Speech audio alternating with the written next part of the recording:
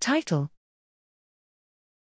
The locus coeruleus mediates behavioral flexibility.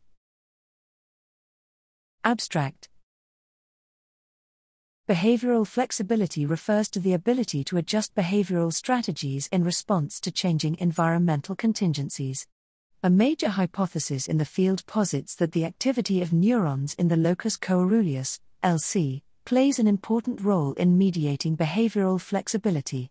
To test this hypothesis, we developed a novel context-dependent bilateral tactile detection task where mice responded to left and right whisker deflections in a rule-dependent manner and exhibited varying degrees of flexible switching behavior.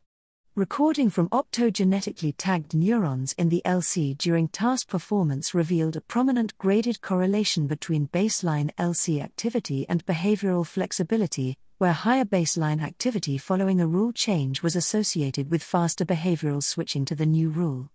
Increasing baseline LC activity with optogenetic activation improved task performance and accelerated task switching.